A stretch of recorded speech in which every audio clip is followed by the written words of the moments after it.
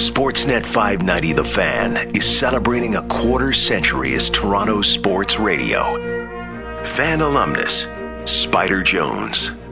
My show, we gave a lot of people opportunities because it was a night show. I had Elliot Friedman on a lot, Greg Sansoni, Jeff Merrick, the guys that knew hockey, boxing, football, soccer, basketball. A lot of them served their apprenticeship working on the Spider's web because I gave them time because they knew more than I did about sports.